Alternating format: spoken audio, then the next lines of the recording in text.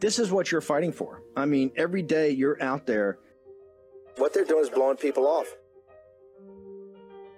If you continue to look the other way and shut up, then the oppressors, the authoritarians, get total control and total power. Because this is just like in Arizona. This is just like in Georgia. It's another element that backs them into a corner and shows their lies and misrepresentations. This is why this audience is going to have to get engaged. As we've told you, this is the fight. All this nonsense, all this spin, they can't handle the truth. War Room Battleground. Here's your host, Stephen K. Bannon.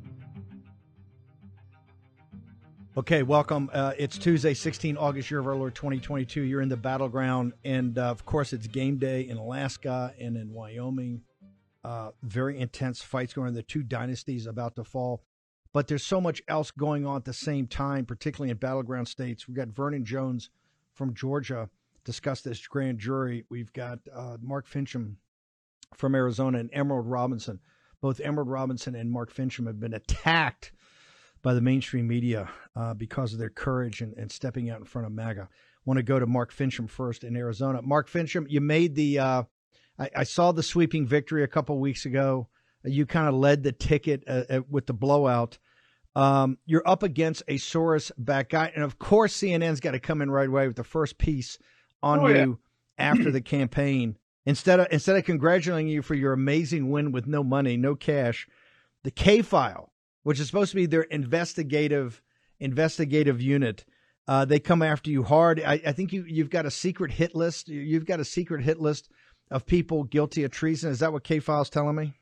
Well, it's the treason watch list. So it's quite a list, and I'm sure you'll appreciate some of the names on it. Janet Napolitano, who, by the way, said every returning veteran should be deemed a domestic terrorist. Then you've got John Kerry, who's sleeping with the enemy. Eric Swalwell, also sleeping with the enemy. So there's a lot of notable figures there. And of course, they don't like the idea that I encourage people to purchase ammunition while you can. So my response to that and the attack that they were going after me on, it's like, well, how's that any different than the IRS? Crickets. What are they trying to, let's talk about this, the race. Let's talk about, we're past the primary. You're obviously President Trump's endorsed candidate. You were one of the mainstays of the big steal that we got to get to the bottom of this. But you're running against, Katie Hobbs got a lot of media publicity, but she's running for governor. You've got the two in one in Colorado and one in Michigan that are obviously household names. Jenna Griswold and so those are household names running for secretaries of state. They have not moved on yet. But you're up against a Soros candidate that really hasn't gotten a lot of attention. Why don't you K-File? I know K-File's not going to go and do an investigative report of him, but tell me about this guy. What tell us about the opposition and the difference in this campaign as we roll up to November 8th. Yeah. So breaking news this morning: Adrian Fontes, who, by the way, was the county recorder for the Maricopa County 2020 election. Yep, that's the exact same guy. So he apparently has received a direct donation from George Soros for $5,000. Apparently, George didn't understand you can give up to $5,300, but as much money as they're going to amass in this, they're probably looking at about $2.5 million that they're going to run in that Secretary of State race. But Adrian Fontes had a hand in Fast and Furious. Yeah, that whole debacle under the Obama administration.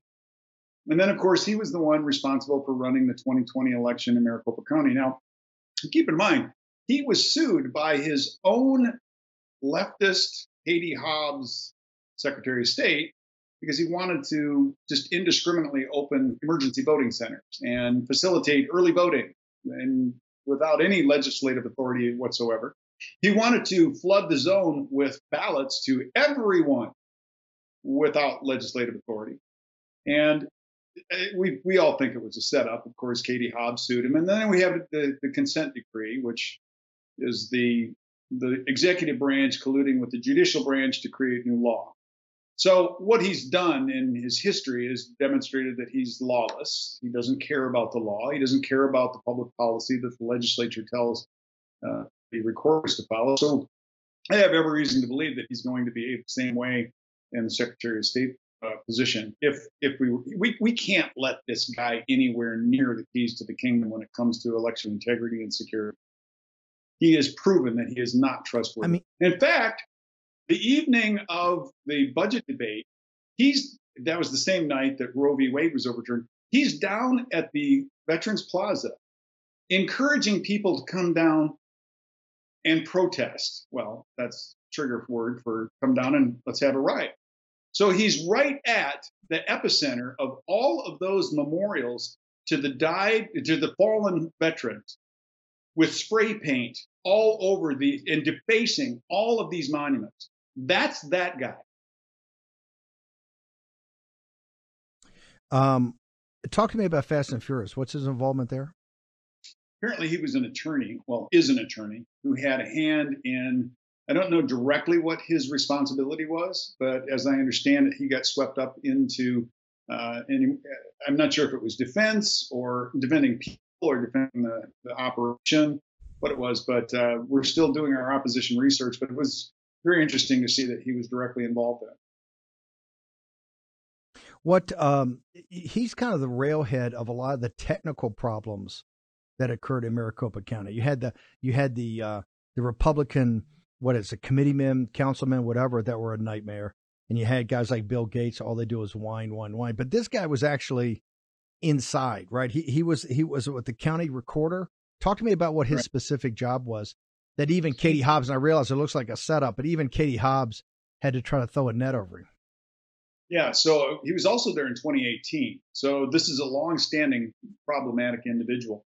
So the responsibility of the county recorder is to prepare ballots to be sent out, prepare ballots to be voted at the polls, to see to it that everything is squared away before the election.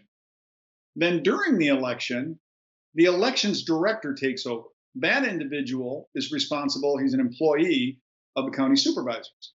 So everything up to the moment the election begins is the responsibility of the county recorder. So when you've got dirty voter rolls, when you have ballots that may be incomplete, when you've got ballots that are being mailed to individuals that don't exist, that all lands at the doorstep of the county recorder, and that was Adrian Fontes. Hold it, stop. Right, full stop right there. Given all the problems with just the segments, the categories you've outlined, no rational human being, no independent or moderate Democrat could want this guy anywhere near being Secretary of State. It not just was the 2020 election bring international focus on Arizona. This last debacle, I mean, this is for the good of Arizona and going forward as a major state, because the future is so bright for Arizona. But you got to clean up the voting situation. Nobody could have given just the massive problems and questions you've had in his area of expertise, which I say he's a railhead of a lot of the problems that went on just technically. How could this guy possibly run with a straight face? Well, because he's a leftist. He's a hardcore leftist, just like Katie Hobbs. And he's talking to the echo chamber base. I don't think he's got the right kind of gravity for bringing in mainstream conservative Democrats. By the way, there's a lot of them out there, people who are appalled to see what's going on in the Democrat Party. They're not leftists. They're liberals. They're not Marxists. They're liberals. And their opinion of the leftist ideology is repugnant to them. So we now are focused on making sure that folks understand the job of the senior elections official in the state of Arizona, that would be the Secretary of State, is to see to it that everyone who has a hand in election, from the supervisors to the recorders to the elections directors, all the way down to the employees that work for each county that deal with elections, that they live by the law, that they follow the law. That is the job of the Secretary of State, to see to it that nobody has their thumb on the scale of election justice. Now, once you're elected to the Secretary of State's role, you really do have to take your partisan hat off and see to it that the office is serving people, not party. And right now, under Katie Hobbs, it's clearly serving a party. It's not serving the people. So I think you're right. How do you, with a straight face, vote for a guy who is so rabidly liberal out on social media. I mean, I'm sorry, so rabidly leftist out on social media. He doesn't have liberal ideology. He has leftist ideology. Talking about bringing people down to the plaza to riot, to deface monuments, that kind of thing. That's not what people want to vote for. They want to have a Secretary of State who's going to be boring, who's going to just follow the law and see to it that everybody else follows the law. Hard stop. He's going to get source. He's a source-backed candidate. He's going to raise many millions of dollars. That means you've got to get competitive in this race. Mark, how do people get to you, your campaign, now that the primary is over, and how do they follow you on social media? Yeah, I am the Republican nominee for the Secretary of State in Arizona. They can go to votefinchem.com. That's VOTE, F like Frank, INCHEM.com. And please click on the donate button. We're going to have to raise $2.5 million, and we got about 82 days to do it. So dig deep, ladies and gentlemen. Dig deep, because we are going to have a fight on our hands. This is going to be rugby with knives. Going to be very tough. Mark Finchem, thank you very much. And I wouldn't sweat the K-File CNN story too much. It's kind of a nothing burger. But thank you for coming on today. Well, I mean, what about the IRS? Pathetic. Okay, let's go to I got Emerald Robinson with a smear of Emerald Robinson that you're not going to believe this story. But I want to start with go to Vernon Jones. Vernon Jones in Georgia. Rudy Giuliani, the media is melting down. You've got John Bolton saying, it's so terrible for Rudy. I feel so bad. Can you walk on and say exactly what is going on? You've been a Democrat. You were a Democrat before you flipped to MAGA for many decades. Can you just tell us structurally? You don't represent Rudy. I got that. You're a buddy of his, as I am, and we think highly of him. Right. And you're a MAGA warrior, but can you just walk us through what is going on in Fulton County, sir?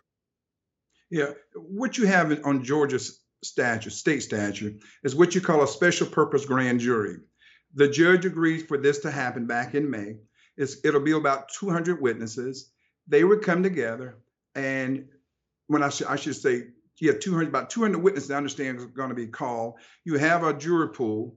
And they would come before that grand jury and talk about what happened with Donald Trump's phone call. As a result of that, they would gather that information, the district attorney will, and come back and make recommendations to the government. At the same time, that special purpose grand jury has absolutely no indictment powers, because it's not for that purpose. It's for government operations. But what they can do is the district attorney can come back, and based on your sworn testimony, she can come back, or he can come back and impanel a grand jury, criminal grand jury, that gives the powers and the authority to indict a person. So what we have in Georgia going on right now is a special purpose grand jury without any indictment powers, but it is sworn testimony. And anybody who goes before that grand jury, that special purpose grand jury, can be indicted in a subsequent criminal panel grand jury. Vernon, but let me tell you, so here's what that. Hang on. That's the clearest explanation I've gotten. But every night on MSNBC and CNN, it's like they don't say the part that's civil. It's like criminal. They're going to indict Trump. They're going to indict Rudy. They got this indictment, that indictment. You've got the fake electors. It's all about that. This thing's moving. I mean, literally every day. In fact, it wasn't until I talked to you that I said, well, hold it. I didn't understand that. I don't think anybody does. You're saying this special grand jury is actually civil. Now, it can lead to criminal, I guess, charges, but wouldn't that just be recommended? They can't file criminal charges. Whether you go to another grand jury or you go to a prosecutor? How does it actually go from a civil situation, what looks like government functions or government operations, to go to the criminal part? Yeah, see, the original statute, the intent was to allow for government operations review, and this grand jury, special purpose grand jury, will make recommendations to the government. Hey, here's something that's not functioning right. But what we saw happen in the past 15 to 20 years, starting in Gwinnett County, you had a district attorney who lured in a target into a special purpose grand jury, knowing that person walking in and saying, hey, I can't be indicted. This is nothing. I'm just coming in to talk about government operations. However, most cases you're not even subpoenaed. You just, hey, you get an invitation, come in and talk. But when they subpoena you, they get your sworn testimony. They get you to talk, thinking there's nothing wrong, not to go in with any type of counsel representing you. And what they do is they get information, come back, and convene a criminal grand jury and indict you. And the other thing too, when you go to that civil special purpose grand jury, you can actually take a lawyer. That person waits outside. When a prosecutor asks you a question in that grand jury environment, you can take that question, get up, go outside, consult with your counsel, and then come back in and answer that question in a way that your counsel gave you advice to answer that. A lot of people don't know that, but that is the purpose of a special purpose grand jury. But it's been abused because they already know you're a target, meaning if you're the target, Steve, and you go in and I go in as a witness, you can tell the truth, I can tell a lie, but they're going to believe my lie and not your truth. Why? Because they want you, and then they'll say that you lied to the grand jury. Let me ask you, I take it this is set up by Georgia statute. It's been used before. What type are cases that people would be familiar with? I guess it's been used many times to get into what government corruption or government malfeasance or just government incompetence. What are some of the ones that you're familiar with that may ring a bell in people's minds, or you could point to something that folks down in Georgia, we're on a big radio station down there, would recognize? So let's say if there is they want to review what is going on in the finance department. How do you issue municipal bonds, or what's going on in your watershed department? So that special purpose grand jury will convene. You come in as government officials and you answer questions. It's an educational thing. But that grand jury can look at that and say, well, wait a minute. We think we can make some recommendations to make this process more functional. So they make recommendations. That's why you cannot indict from that. It's a civil, it is not criminal. In most cases, 99.9% of the time, it has been used for people not to come in from a subpoena, but just to walk in and have a conversation. But what we saw happen, again, originated going back to one of our local counties where a district attorney used that special purpose grand jury to come in, hey, we just want to ask you some questions about government. They start over here asking about A, but they can ask you about everything, including those things that have absolutely nothing to do with that particular area. And all of a sudden, they come back, they get that sworn testimony, and they convene that criminal grand jury, and you get indicted. It's abuse. I take it that's why Georgia needs to change that. By the way, one quick thing. They don't even have to tell you that you're a target. Go ahead, sir. They don't even have to tell you, Steve, that you're a target. They do not have to tell you that you're a target for that special purpose grand jury. They can go either way. So guess what? A lot of people don't know they're a target. So this particular case, the district attorney just told Rudy Giuliani just a couple of days ago, you are a target. 2 days before he goes to appear. Why didn't he say that, or they say that in the very beginning? But really, they didn't even have to say that he was a target. He just could have come on in and they would have just handled business as usual. So at least he had some time to realize there's a target. Yeah. And remember this, all the news broke within the past 48 hours. Oh, Rudy Giuliani is now a target. Yeah, but nobody realized it was of a civil. Okay, let me ask you a dumb question. I'm from Virginia, and you Georgia guys are much farther ahead than us, so I'm a little slow. If you have a special purpose grand jury that's supposed to look at government functions and how things are going on, how come one could have never been impaneled by this district attorney on all the problems we had in 2020 in Fulton County in the election? I mean, I've been all over the country, Michigan, Pennsylvania, Wisconsin, Arizona, all of it, and Nevada, that by far, by 2 orders of magnitude, even worse than Maricopa County, is Fulton County and all the problems down there. Why was a special grand jury on a civil side not impaneled on that, and then could lead to criminal about Raffensperger and how this whole thing was run, even the people running the election in Fulton County, which you, I think more than anybody, were an expert at walking through what all the shortcomings were, sir. Well, you're absolutely right. And that was the intent of the law. So if there were questions, public questions and concerns about the election process, that would have been a perfect venue to gather those who have worked involved, a part of the elections from the state to the local levels to say, hey, here's how we got to having drop-off boxes from the very beginning. Here was the settlement agreement with Stacey Abrams. Here's why we did this and here's why we did that. And you gather that information and then you come forth with a report. And in that report, it should be recommendations on, okay, here's how this happened, but we think things would be better if it were done this way. So here's some recommendations. You guys can go back and use them or not use them to make your elections more efficient and more effective, as opposed to looking at Trump as a target because he made a phone call to the Secretary of State. And by the way, Steve, remember this. Trump had his lawyers available at that conference call, and so did Raffensperger. Lawyers are talking. Any given time, somebody could have said, hey, we're not going to talk about this, or hey, you're intimidating my client. But it was a conversation. And how do you hold your people, the elected officials, accountable if you can't ask them questions? Go to hearings. Go to some of these protests about the elections. You hear a lot more worse stuff. Should they be indicted? So this became political. It strictly was political only. This was for political purposes, as opposed to really getting down to let's review the efficiency and the effectiveness of elections. I had to oversee an elections department. I know how elections work. They happen at the local levels, roll up to the federal level. A lot of things are happening on the local level. Let's educate people so they can understand. But it's been made a political football. Now you have people being targeted for criminal activities when it's more political than anything else.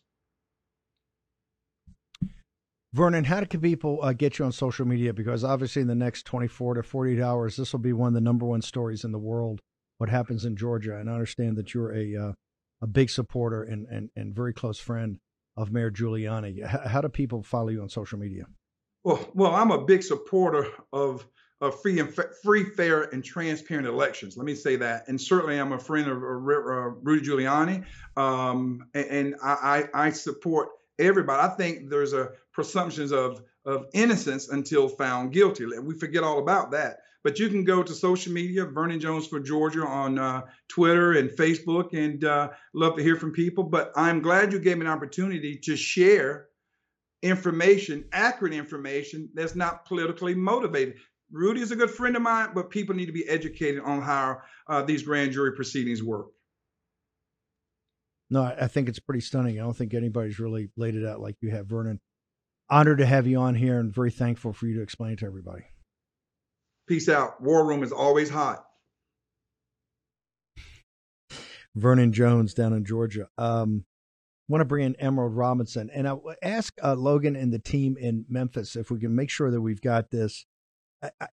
And we got Naomi Wolf with the great War Room investigative squad, the great Amy Kelly, and of course, the 3,500 War Room warriors that are doing the research and the 250 lawyers.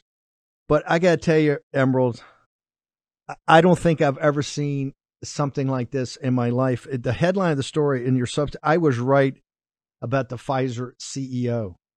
And it took Jordan Schachtel, who used to work for me at Breitbart many years ago, actually reading a bio. But I want you to walk through the story. It's too powerful, and particularly in this moment when I think now a lot's coming out that even mainstream sources and people that have not been part of the anti-vax crowd or questioning the vax or questioning the mask or questioning everything are now open to starting to hear. So the story is from your Substack, I was right about the Pfizer CEO. It's by Emerald Robinson. It's brilliantly written. And what I love is you connected every tweet, every excerpt from the book. So it's a fairly definitive piece.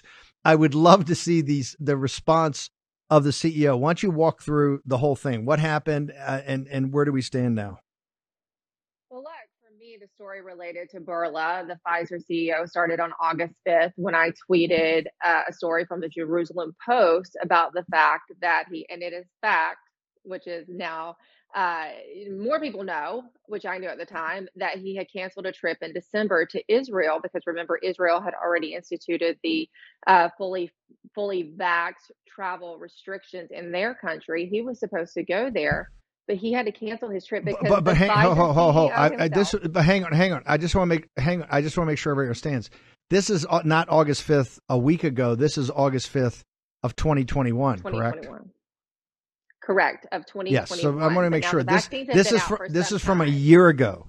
Yes, this is from a year Yeah, ago. it's So taken a walk us full through. year You to get tweeted here. out then. That's my point. Keep Then going.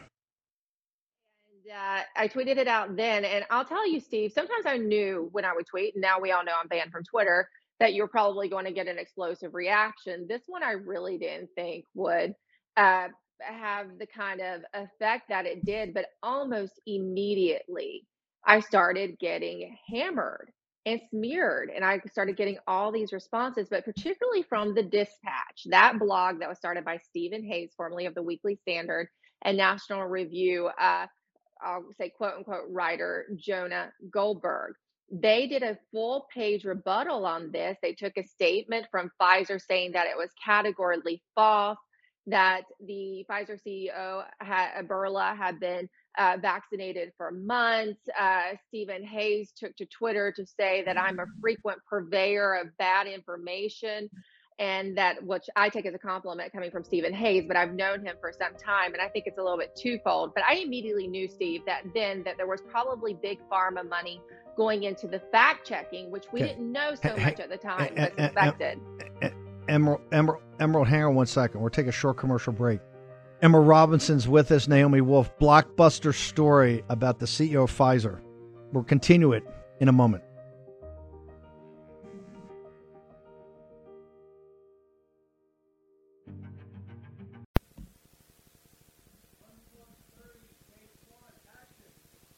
War Room Posse, you already know free speech is under constant attack by the swamp and their big tech allies. They resell your communications and personal data while lecturing and laughing at you. I've got the solution. Unplugged Systems, a secure communications company, has an app suite you can install on any Android phone, including its own uncancelable app store, VPN, antivirus, and highly encrypted messenger, better than Wickr, Signal, Telegram, or anything else. None of your message or VPN traffic is stored, analyzed, or sold. Claim your security for only $10 a month. Go to their website, unplugged.com. That's unplugged.com/warroom to install the Unplugged suite. It's secure, it's private, it's the way we stay connected and informed. Get it now. Take action, action, action. Use your agency. Folks, let me tell you about Solti. It's a company that makes a soft gel supplement rich in antioxidants to help people like you and me keep a healthy heart. While COVID gets all the headlines, it's important to realize that heart disease kills nearly 700,000 Americans every year. Yes, heart disease is the number one killer every year, year in and year out. Heart disease builds over time. Hypertension, high blood pressure, bad cholesterol, diabetes, all of it affects our heart. A healthy heart is key to being energetic as we get older. It is never too early to take care of your heart. You see, heart disease sneaks up on us. You can start in your 30s, and when this happens, you're at serious risk by the time you turn 60. If you want to take care of your heart and those you care about, please go to warroomhealth.com. That's warroomhealth.com. All one word, warroomhealth.com. Use the code WARROOM at checkout to save 67% of your first shipment. That's code WARROOM at checkout to save 67%. Do it again. War Room Health, all one word, warroomhealth.com. Go there today. If you're going to be part of the posse, you need a strong heart. You need a lion's heart.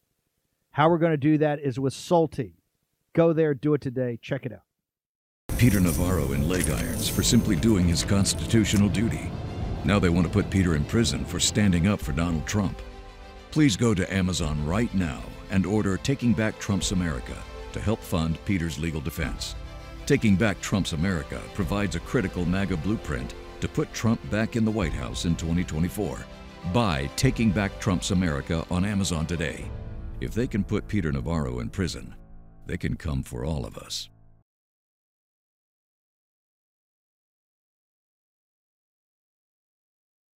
War Room Battleground with Stephen K. Bannon.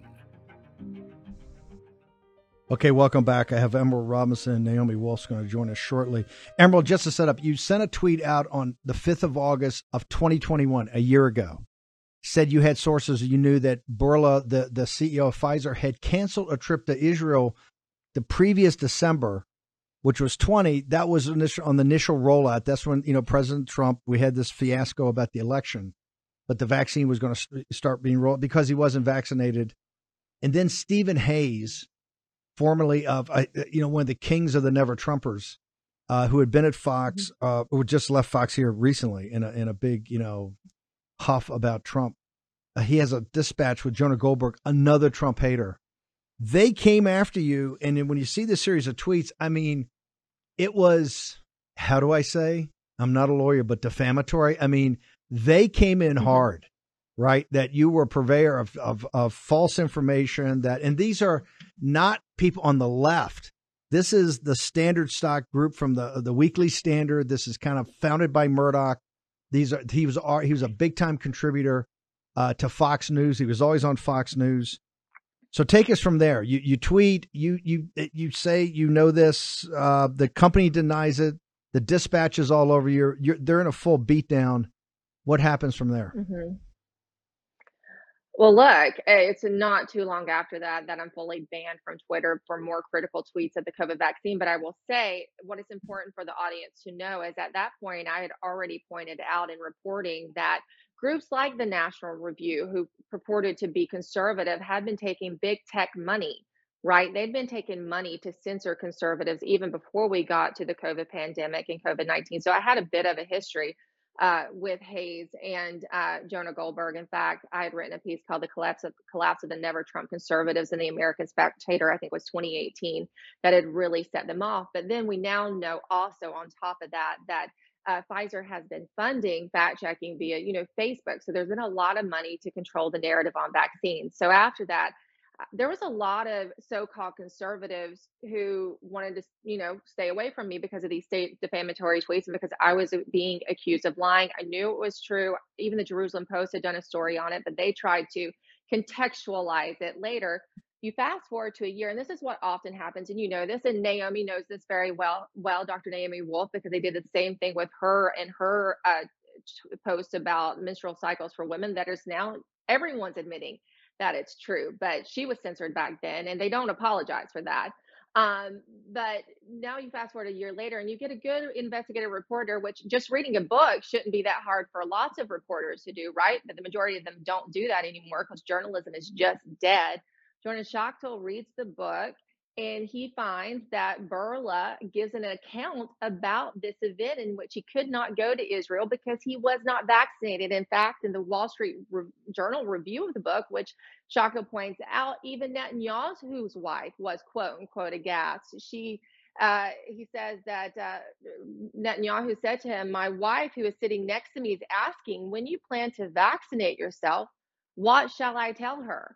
Now, according to the dispatch, he got vaccinated in March. He says he was fully vaccinated in March. He just has COVID now too this week, which broke, I think, yesterday. But he was not vaccinated at the time. It's absolutely true. There's nothing false about my statement or what I said.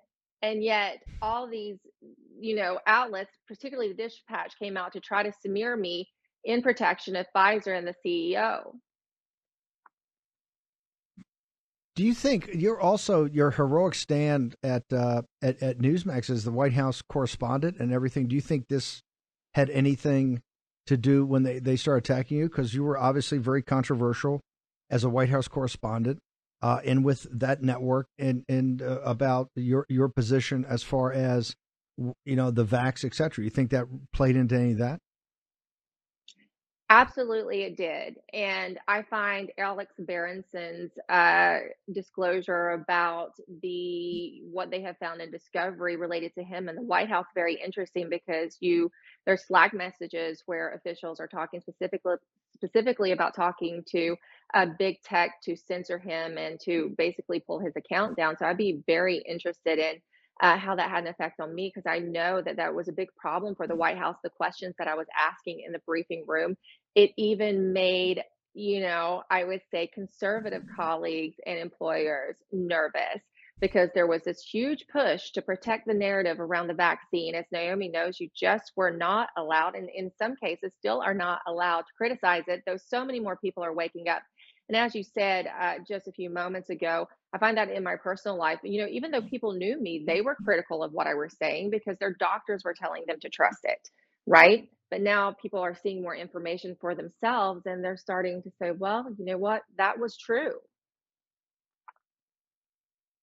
I don't want to give away your discussions with your lawyers, but has Steve Hayes or Jonah Goldberg or anybody dispatched reached out and said, we apologize, we got that one wrong? Nope.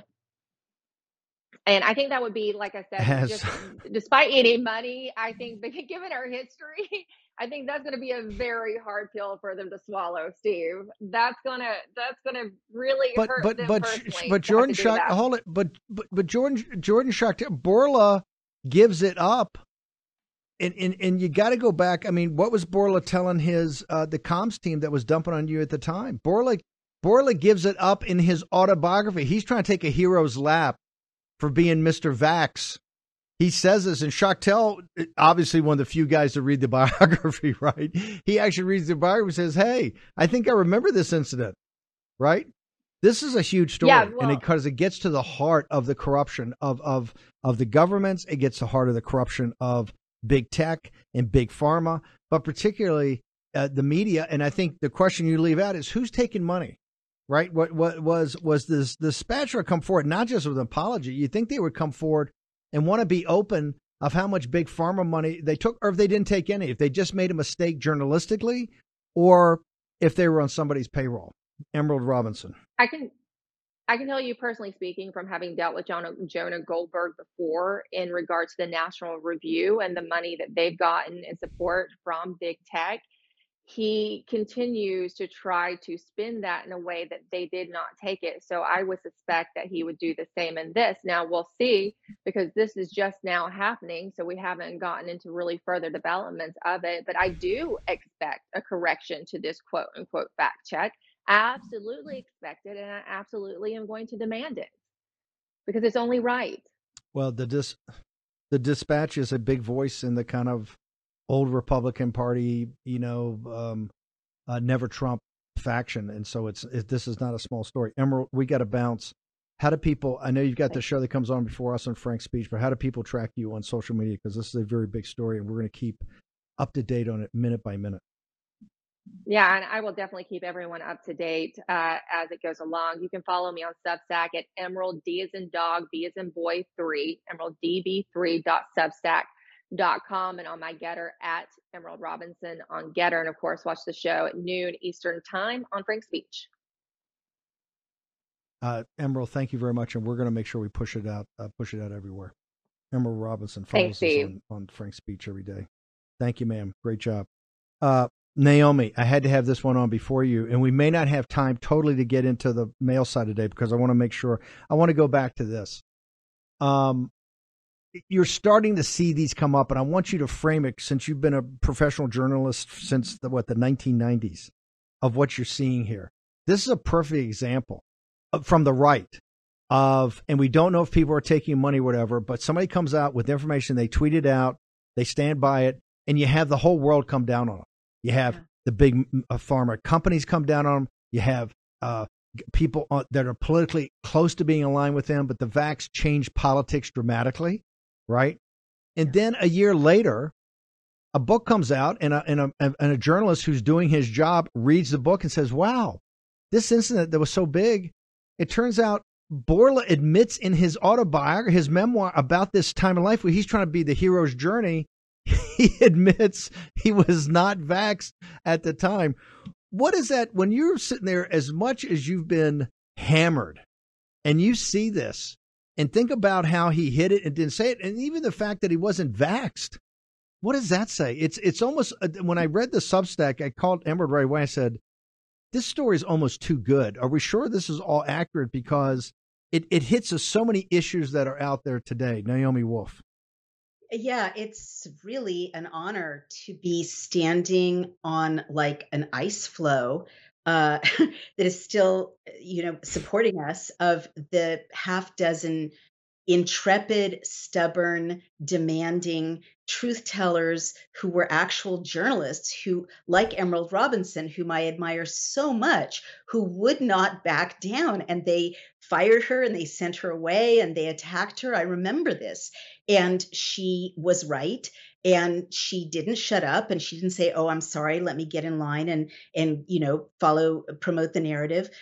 She knew she was right. She did her work, and I'm so proud to be on this tiny ice floe, a year and a half later, with other real journalists. There are like 6 of us. It's shocking. And you're not right that we don't know that they took money. We don't yet know that these particular attackers of Emerald Robinson took money, but we know that most legacy media took money. And I follow the flow of the money in a chapter of The Bodies of Others. It's from 2 major sources.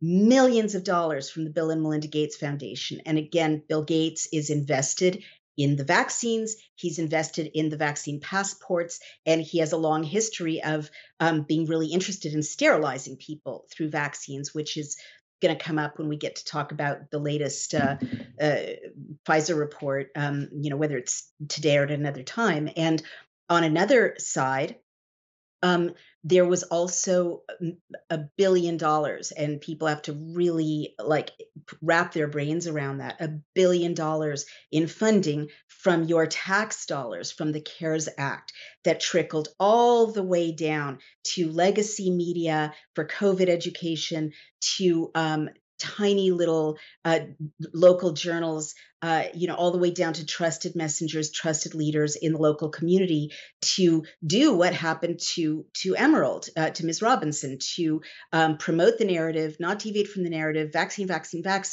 lockdown, masks, and also to pile on in a, it just keeps reminding me of that short story by Shirley Jackson, The Lottery, people gathering around to throw stones.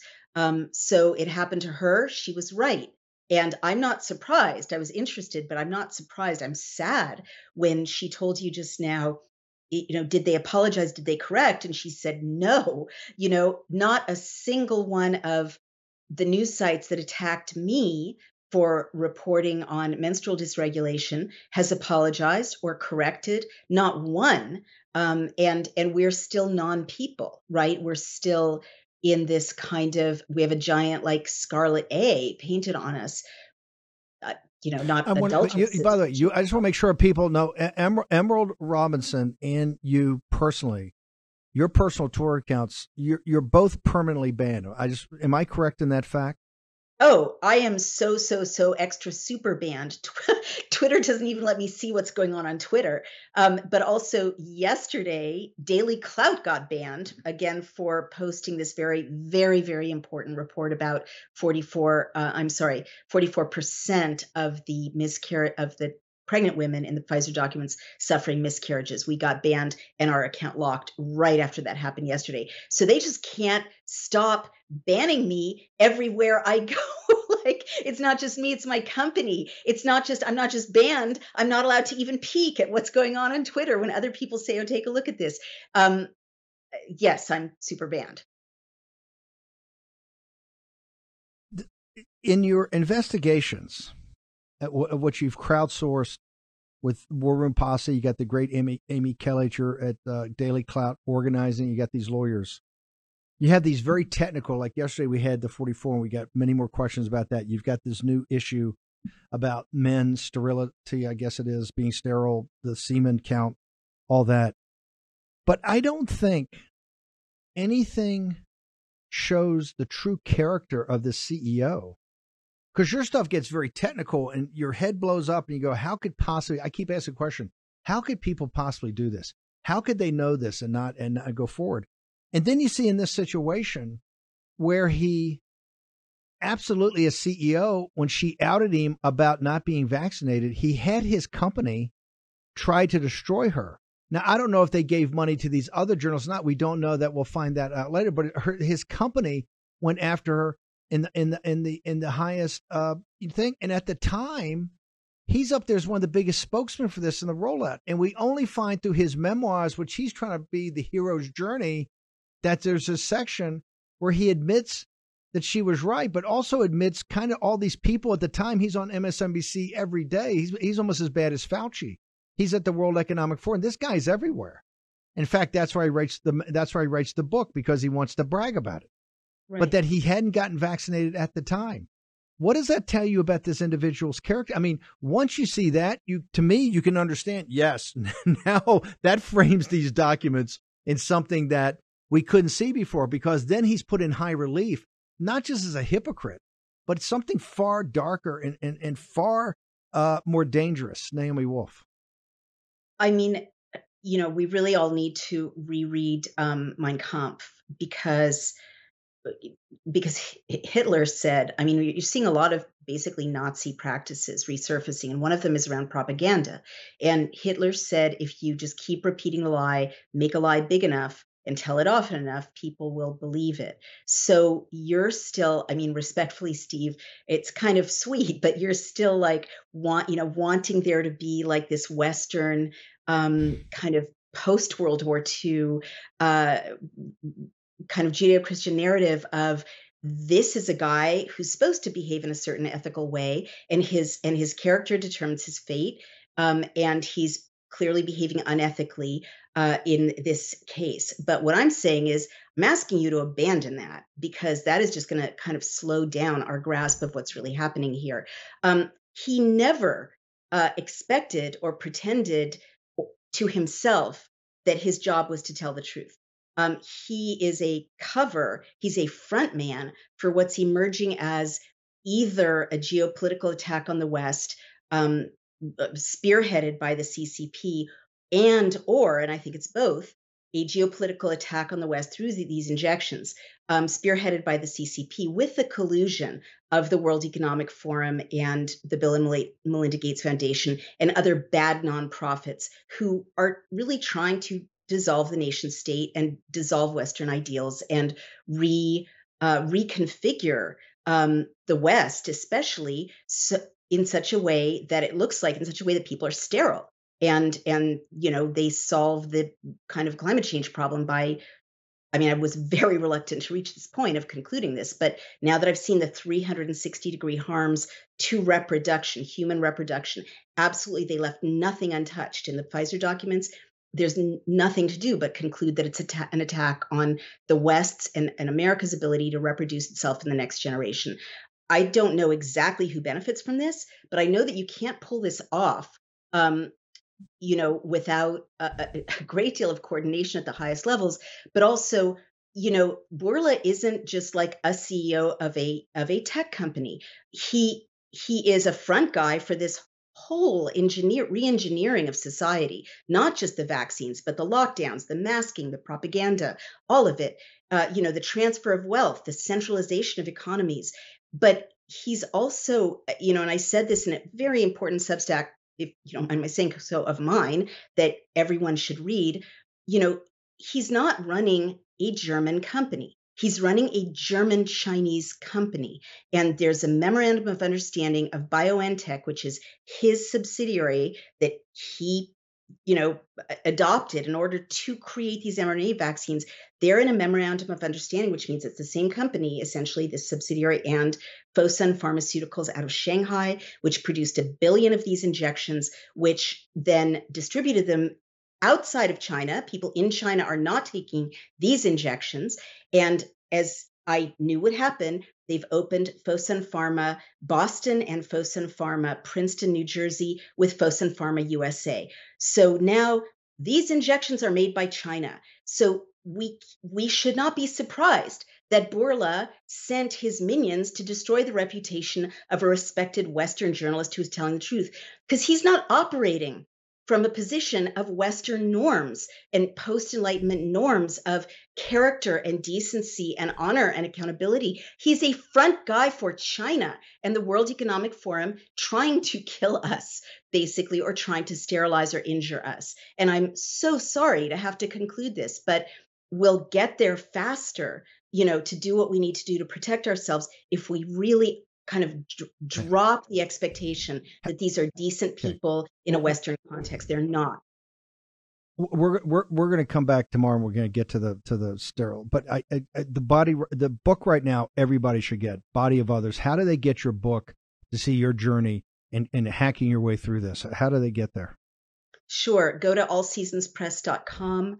Go to Amazon, Barnes & Noble, your local bookstore, and you can read the Pfizer reports on dailyclout.io. Please keep supporting us. It's very expensive to do what we're doing now, especially with 3 teams of lawyers going after Pfizer and the FDA.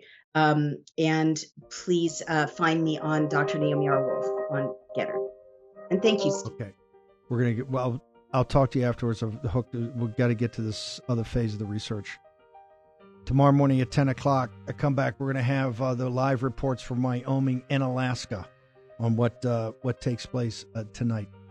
Also, we're going to have we've got to get Naomi Wolf back up, probably hopefully tomorrow morning to get into this. See you tomorrow morning, 10 o'clock in the War Room.